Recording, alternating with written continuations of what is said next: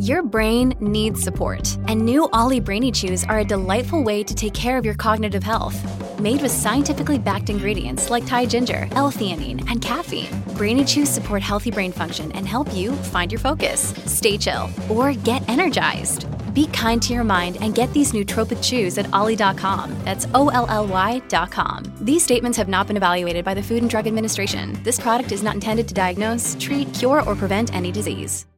It is time for us to check in with Vaughn Palmer from the Vancouver Sun. Good morning, Vaughn. Good morning, Simi. I wanted to ask you about Friday. First of all, if we could just go back in time for a moment. Sure. You were having some challenges that you let me know about afterwards, because we thought, what is going on with Vaughn? There was like loud noises and banging happening. What was going on? Well, I wish I'd said something on the air because it would have given the listener a good laugh, but maybe in retrospect, it'll still give the listener a good laugh. We are babysitting my daughter's cat here in Victoria, and right in the middle of the live radio hit, the cat pushed the door open to the office. I hadn't secured it sufficiently well. She's an extremely affectionate cat, and she leapt up on the keyboard of the computer, purring and rubbing up against me. And not only did I lose my thread and my thought, I have trouble staying focused anyway, and I do tend to ramble, as you know. In any event, I got really worried that she was going to somehow or other break the connection and cut me off. So I picked her up and pushed her off fairly gently, animal rights people. But, she's a cat, so she digs her claws in. So she dragged all of my notes and the little notes I take to talk to you off, and all that hit the floor with a giant crash. So that's what happened on Friday. The cat is fine, by the way. As I said, she's extremely affectionate. We love her a lot. And I've moved a filing cabinet in front of the door this morning so she can't push the door open. She must really like you, Vaughn, because cats get attached to people. Yeah, no, she's very attached to both Adorable. of us. It's quite nice that Elise has loaned us her cat for a time. As you know, Simi, there's a grandson, and the grandson won't leave the cat alone. Oh. So the cat's living with us for a while. That's so cute. That's cute. Well, I guess if you can't have the grandson, you can have the cat for a little while, right? No, she's fabulous. Yeah. Well, now we know. We know what happens if Vaughn gets interrupted. But we do have a lot of questions for you this morning, because we know that the foreign student cutback, the international student cutback that Ottawa announced a few weeks ago, we've been waiting to kind of find out what the impact is going to be here in BC. Yeah, and the BC government is still wrestling with this. It's a major problem because Ottawa announced a 35% reduction in the number of foreign student visas, and they sent every province affected a rough number, but they also said it'll be prorated. The BC government didn't like the number they got, and they've gone back to the federal government seeking exemptions, particularly for areas where we have shortages of workers. So healthcare workers, for example, skilled trades, that sort of thing.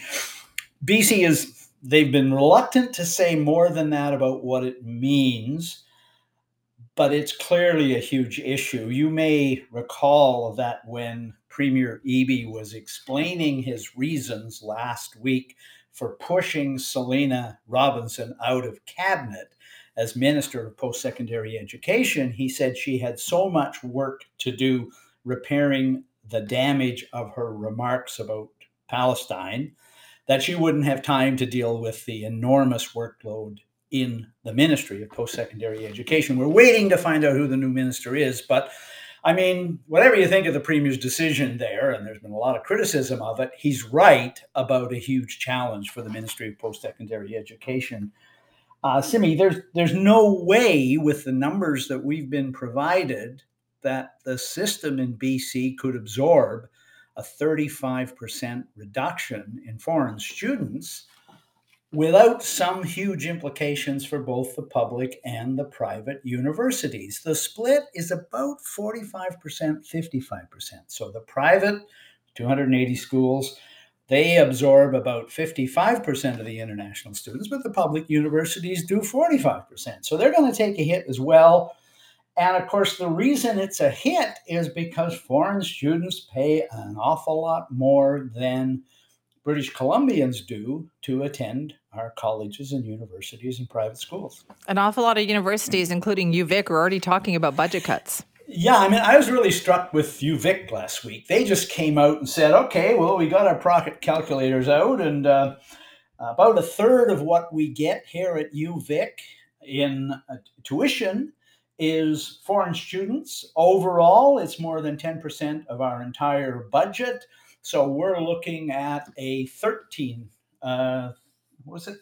million reduction in funding in the fall, unless the provincial government lines up and gives us the money. And David Eby got asked about this in one of his press conferences last week, and he said, that's premature for UVic. We're still working on these numbers. They shouldn't be already talking about cutting their budget because we haven't figured out how we're going to deal with this. But that's, UVic getting out there ahead of the other universities.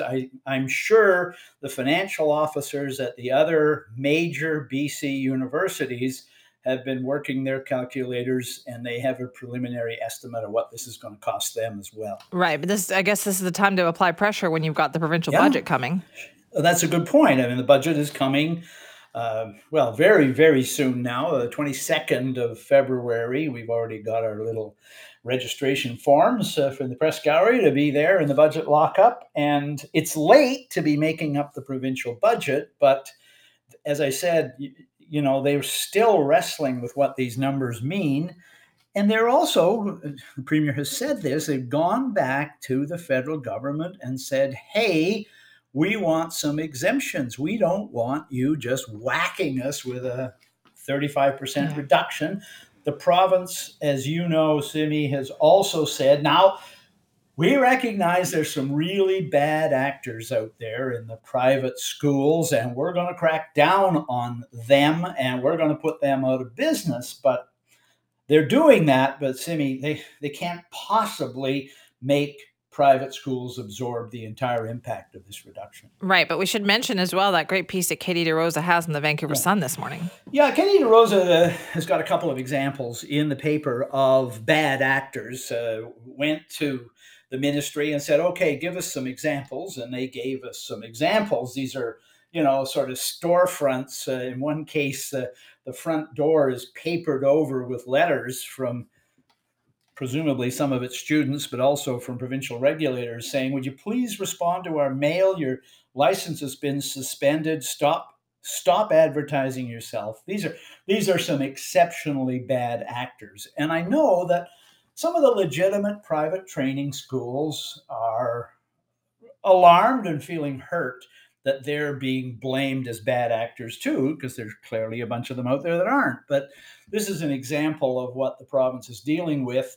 When you look at the numbers in the story in the paper today by Katie DeRosa, what you also see, Simi, is that the crackdown is very small. The ministry doesn't have the staff to inspect all these places. It doesn't have the wherewithal to really put them out of business. They've suspended licenses in a few cases. Not surprisingly, the private colleges are in court fighting the suspensions. So, and there's really nothing the province can do to prevent them from advertising overseas that if you come here, you'll get a business degree or whatever they're offering. And as you know, Simi, some people arrive here and they find there's nothing there except a locked up storefront.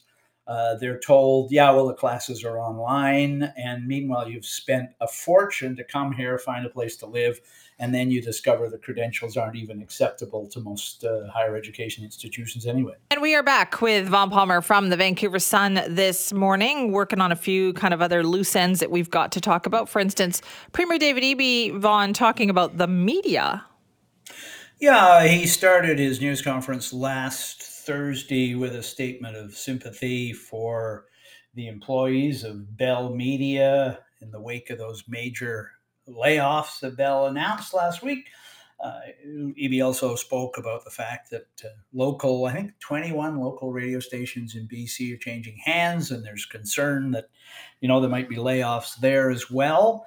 The Premier's statement was quite sincere, it struck me as, and of course it played well in the news media because we're all worried about what's going to happen to our colleagues there. But it's interesting, one reporter, reporters ask the cheekiest things.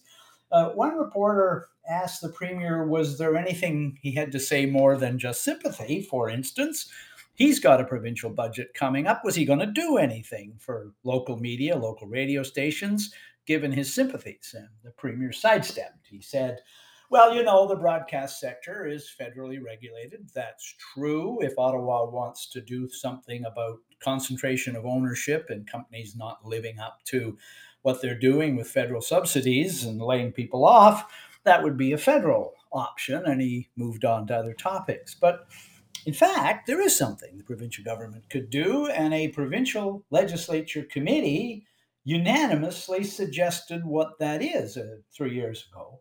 And that is to offer a tax credit, a labor tax credit to the broadcast sector for the jobs it employs of people creating made in BC content. And that's not a far-fetched idea, Simi, because the legislature committee pointed out there's a precedent.